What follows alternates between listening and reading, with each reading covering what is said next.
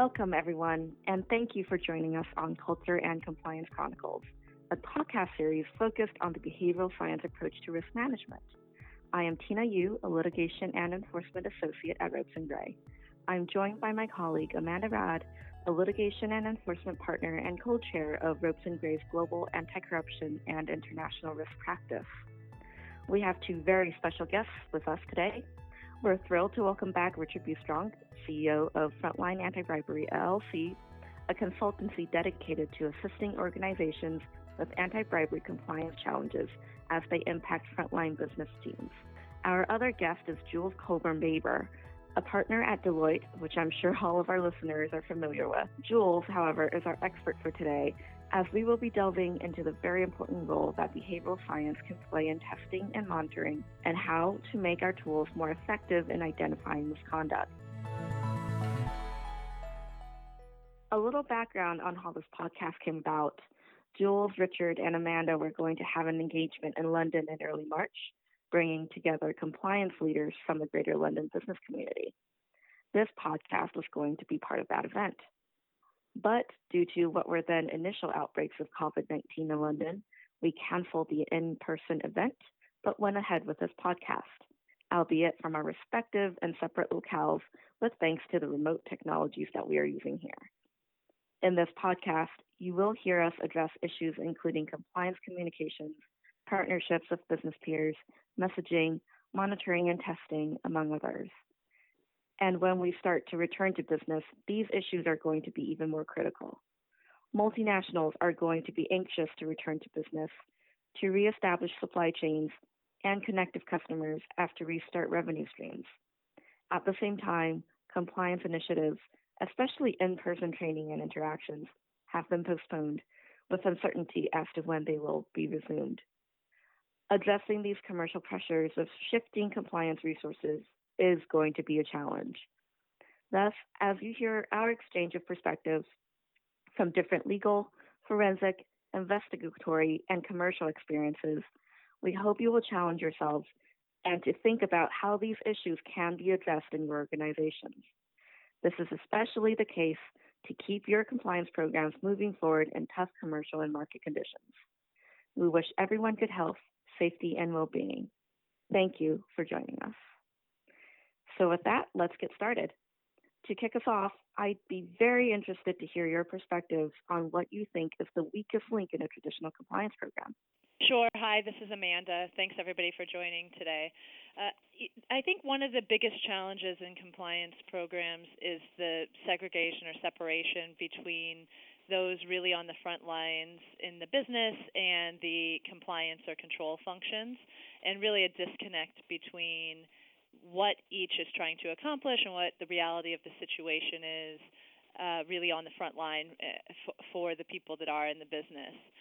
Sometimes I think we make policies and procedures that are tailored and, of course, are risk-based and fit the law and do all of the things that we want them to do, but without having enough conversations with the people that are really going to be using those policies and procedures and understanding exactly what are the challenges that they might be facing, how are they going to interact with the policies and procedures, what day-to-day is life going to be like.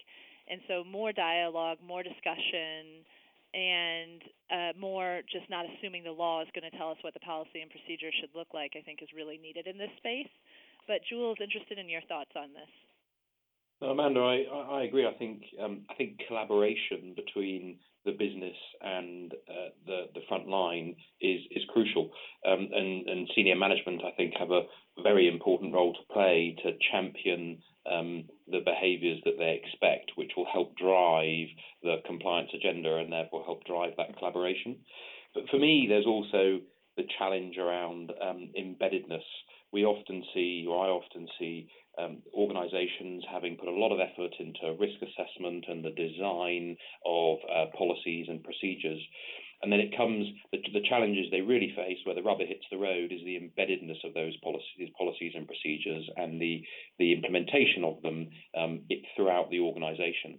And there might be some of those practical issues that we all know about in terms of remote locations or operations in different jurisdictions that can have that can create problems with implementation. But then I think there's the second piece to it clearly, which is much more than, and we'll probably talk about this a bit more, but much more than policies and procedures, but is around developing the appropriate culture such that there are, if you like, the everyday behaviours of employees are in alignment with the compliance objectives and the wider firm objectives. And the other bit for me beyond embeddedness then, so it's ensuring a compliance program is appropriately embedded. It's then ensuring that compliance program remains relevant and remains at the forefront of people's agendas. I think anything with a human factor in it is naturally that decays over time in terms of its efficiency and effectiveness. And I see that as a significant danger with compliance programs, that their effectiveness can decay over time because humans are involved.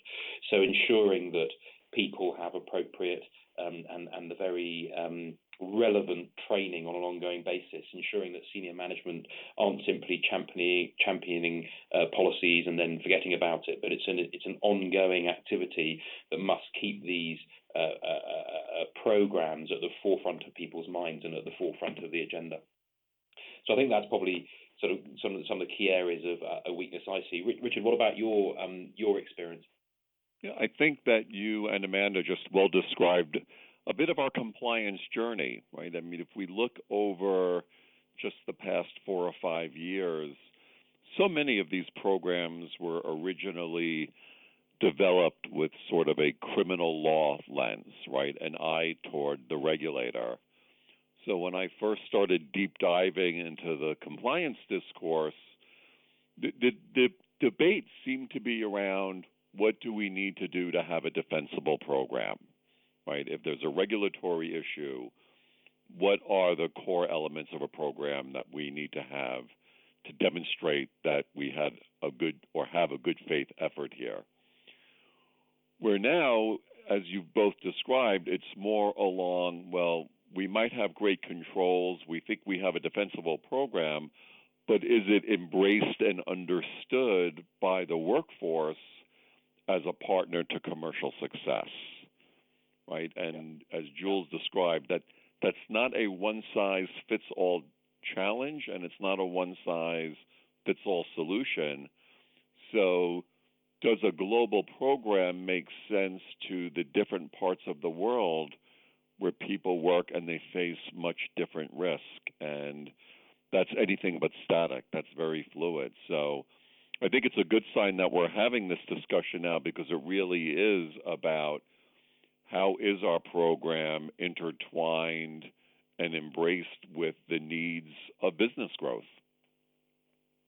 I think that's right, and I think the what we've seen in the last sort of recent period around the much greater public scrutiny about how organisations behave and people's choices being starting to be made in terms of whether they acquire from particular organisations, that can be driven by the integrity with which the organisation undertakes its business activities. So now we're seeing an alignment or a gradual alignment of commercial success and, if you like, decisions made with integrity or business integrity, which clearly captures the compliance issues we're talking about. So increasingly for organisations, the compliance agenda is actually aligning with commercial success, because you have a population that is starting to make decisions in terms of which businesses it supports and which it doesn't, based upon the integrity with which those businesses do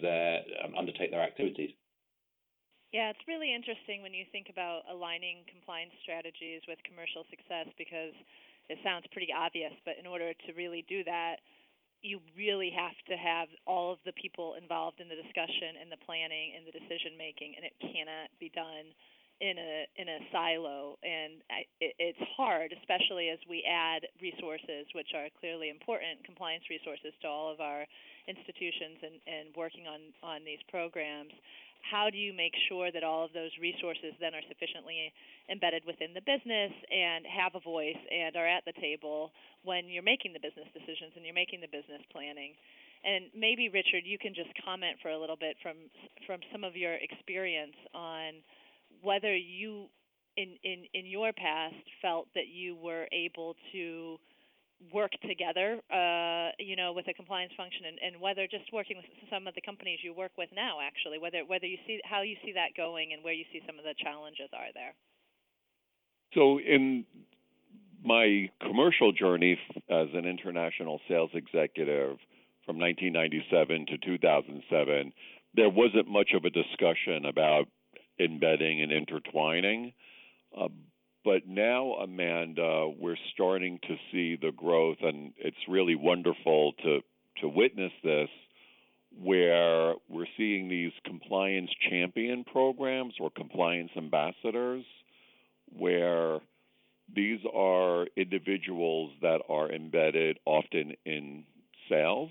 This is their day job, so to speak, or finance or HR, but they also have a little bit of ethics and compliance in their DNA, and they are a part of the compliance team as well to help articulate and to sort of spread the compliance word among their business peers. So I think when we're starting to see folks that are working in these support functions and these commercial functions that are also these compliance champions and compliance ambassadors, from my understanding, a lot of the organizations I'm working with, it's like a waiting list to get one of those roles. They've become very popular. So I think that's another great sign that these discussions about the pressure to succeed and the pressure to comply are starting to now come together, and people are thinking, how do we align these so that people on the front lines don't think that they're in the middle of competing corporate objectives? Richard, what do you think of the Business Roundtable commitment that was made in August last year? So the 181 organisations that signed up to the commitment to, if you like, give primacy not only to shareholders, but to shareholders, customers, employees, suppliers, and their community. So effectively looking at those 5 stakeholder sets and saying we will, in terms of our corporate objectives and the way we act and behave in our corporate activities, we will consider all of those 5 sets of stakeholder groups with equal importance. So, Jules, that's a great question. I'm not sure if it's a solvable one, because from the C-suite and the board and high altitude, so to speak, I mean, that's a wonderful commitment, right, and a wonderful way to engage globally. But what does that look like to someone who's tasked with, KPIs and financial performance in a commercial function in a specific country or region that's got high risk? How does that get operationalized? What do you and Amanda think about that? I completely agree with you. I think the commitment itself is a really admirable thing. The real challenge is in order to create that paradigm shift, because I don't think it's anything less than a paradigm shift. But in order to do that, as you say, the real challenge is how do you understand what does that mean at a high level from strategy and purpose perspective for all of those different stakeholders, because clearly the stakeholder groups will have some competing objectives. How do you operationalize that into the organization? And that's a real challenge, and it'll be very interesting to see whether anything tangible really is driven out of that commitment. And you do seem to have competing objectives, as you say, perhaps. I mean, they may be aligned, but they're still somewhat competing, where you have different metrics. People are measured by different metrics, perhaps, on what they're trying to achieve. And one of the things that we've talked about before, Richard, really is that sometimes we don't ask as many questions when performance is going well. So, if you look at the frontline business that is trying to achieve certain metrics and targets, when that's going well and they're meeting those targets, there's not an issue that we're trying to solve for or a problem that we're trying to solve for, and as a result, there aren't as many questions asked and as many discussions around compliance, or really just around strategy and how to make sure that all of these various agendas are aligned appropriately. Could you comment a little bit on that? So, Amanda, I think that's very well said. that there's a book called The Fearless Organization by Amy Edmondson, and she calls it dangerous silence, right? And sometimes that we think that no news means good news. And, it's not like it's intuitive that we come into work and say, what's working well in the organization, and let's turn over that rock and see what lies beneath. But bad behavior can hide behind good performance. So I think that, again, part of this compliance journey is to take a look at the atmospherics of success and to say, does this make sense? If our market is experiencing some headwinds, and yet our commercial groups in these particular regions seem to be doing quite well, maybe we need a better understanding of how that's getting done, and just instead of just accolades to that team for doing a great job. I mean, that is not intuitive, and I don't think that comes easy to every organization. Yeah, and I think we've seen a number of instances in history where even when you have what appears to be, or initially appears to be, very strong performance, then there are even indicators that contradict that strong performance, and yet people still get blinded by the perception of good performance. You pick up Nick Leeson as a perfect example, who was making margin calls and asking the bank for money, but they kept on paying money to him to make those calls, and if he was being profitable, he'd never have had to ask for that money. And so you could even see organizations being, or people in organizations being blinded by that veneer of success. I mean, Richard, do you think if people had been, if there had been someone who had been checking in on you throughout your career and through the issues that you experienced, do you think that would have helped and that would have made a difference to what happened to you? Yeah, that may have been the one question I had 14 and a half months of incarceration to think about, Jules, because it's sort of like what would have stopped this story before it started. I am not that unusual in that I spent part of my career in one part of a sales organization, which was the U.S. market, and then I took a role in another part of a sales organization, which was the international market. And I certainly had the opportunity and was presented with the FCPA to read, review, ask questions if I had any before I took my first flight in this new exciting role. So I understood that bribery was illegal. But then I start flying around the world, and I'm in the middle of risk, Jules. And I think that if early on in this new chapter in my career, if someone had been calling and said, Richard, you should be calling us. It's inevitable that you are coming in contact with corruption and corruption risk in your new role. And we know you signed the FCPA paperwork, but how are things going? What are some of the challenges that you've been hearing or seeing? We want to make sure that we're helping you, because just say no doesn't operationalize this, which goes back to something that we addressed before. So Amanda and I we've called it an accountability partner, someone that if you're not calling them, they're calling you to see how things are going. So I think if that would have happened early on in this new chapter in my international sales career, I would have said, I'm having a difficult time. I love this new work. I find it challenging. It's exciting, but I am struggling to understand how we're supposed to succeed in some high-risk marketplaces. I need support.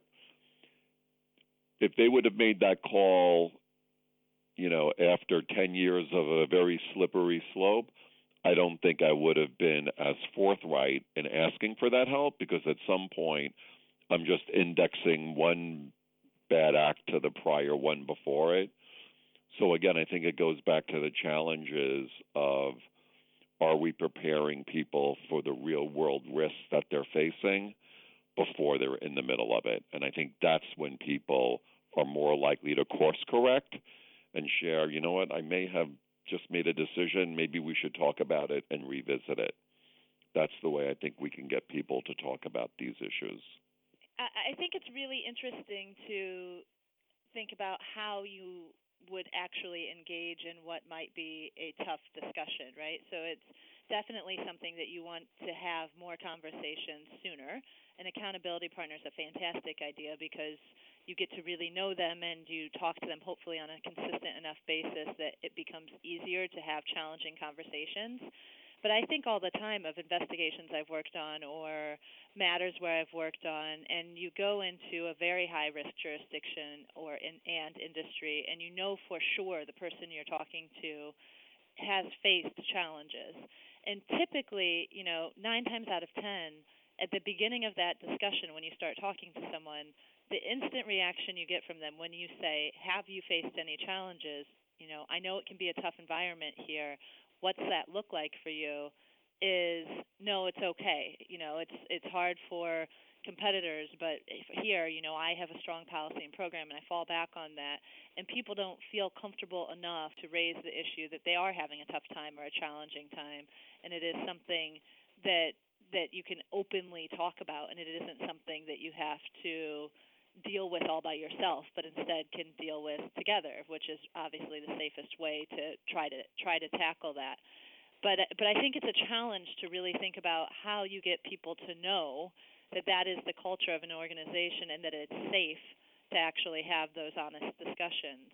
Because I think the instinct actually is to assume that would be either a sign of weakness or something that wouldn't be supported within an organization. A sign of weakness in that you can't control the situation yourself and you can't follow what is a very clear policy and procedure, and you need to ask a question about how to navigate a tough situation. And the behavioral research demonstrates that the more we're having those conversations when there's not a problem at hand, and that we're just positively reaffirming, we know that there's tension between the pressure to succeed and the pressure to comply, and we understand that in our pursuit of business growth, your values are going to get challenged. There's nothing wrong with that. Just always remember, you have a team here that wants to help you unpack those challenges, and the only issues we can help you with are the ones that you keep to yourself.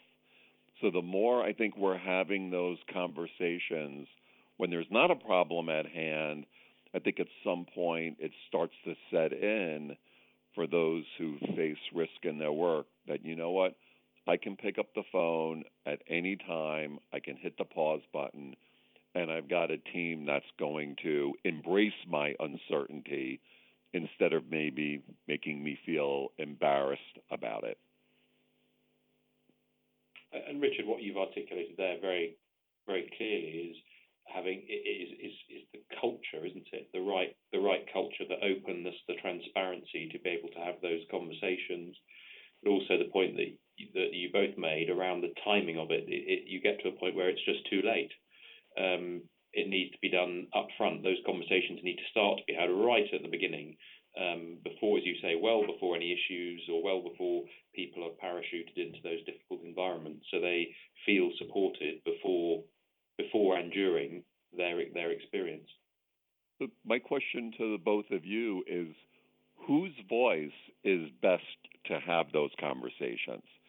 Does that sound, from your perspective and your experiences, does that sound loudest when it's coming from the legal and compliance function, or should that be coming from business leadership, or maybe both?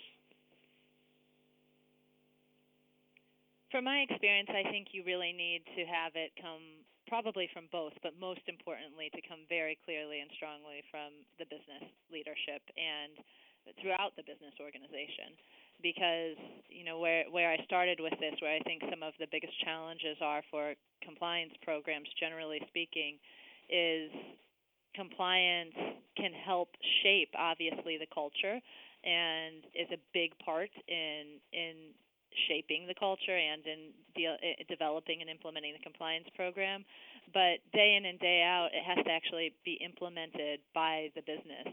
And having those that are also have the same metrics, have the same challenges, and are really working within the same infrastructure of the business organization, having them reinforce how they navigate challenging situations and reinforce that, in fact, there is a safe way to do this and that is the only way that's going to be accepted is, I think, different than what can be perceived as a rules-based imposed by an outside function that may or may not understand the actual everyday challenges that the business is facing.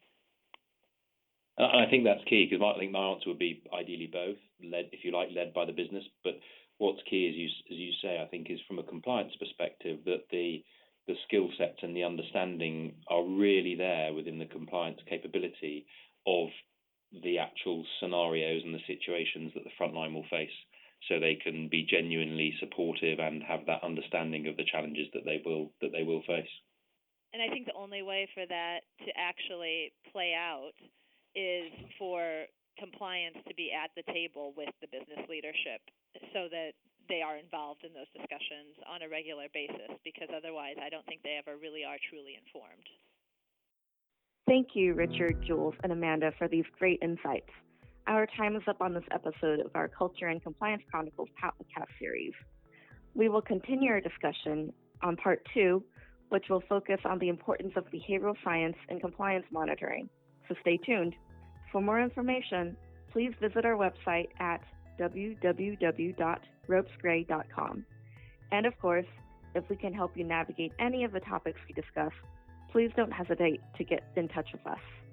You can also subscribe to this series wherever you regularly listen to podcasts, including on Apple, Google, and Spotify. Thanks again for listening.